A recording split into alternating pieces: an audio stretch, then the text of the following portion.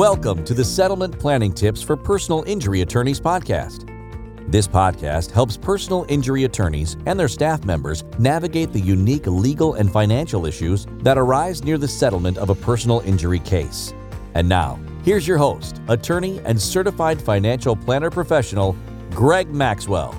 Hi, this is Greg Maxwell with Amicus Settlement Planners. I wanted to answer a commonly asked question that we get from attorneys. So we'll often get calls from attorneys saying, hey, Greg, I'm settling a case, or I just settled a case, and I want to defer my fees in this case. Is it too late? And so if you're using the deferred comp plan approach that we've talked about in other videos, then generally, as long as your clients haven't signed that ultimate release agreement in the underlying case, then it's not too late for you to defer your fee in that case. If you've already received money into your IOLTA account, and then you're calling us and saying, hey, look, I want to defer my fees on a particular case, it's probably too late in that situation.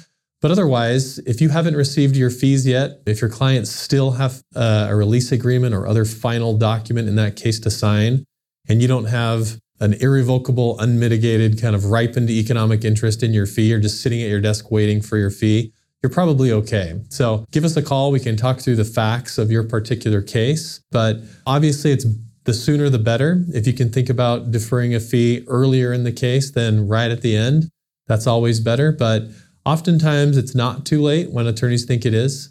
So if you're thinking about deferring a fee in a particular case, give us a call. We'll talk you through whether it's too late or not, and we'll go from there.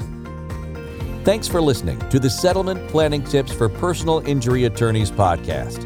If you like this podcast, make sure to visit amicusplanners.com for more great content, including videos, PDF checklists, show notes, and more.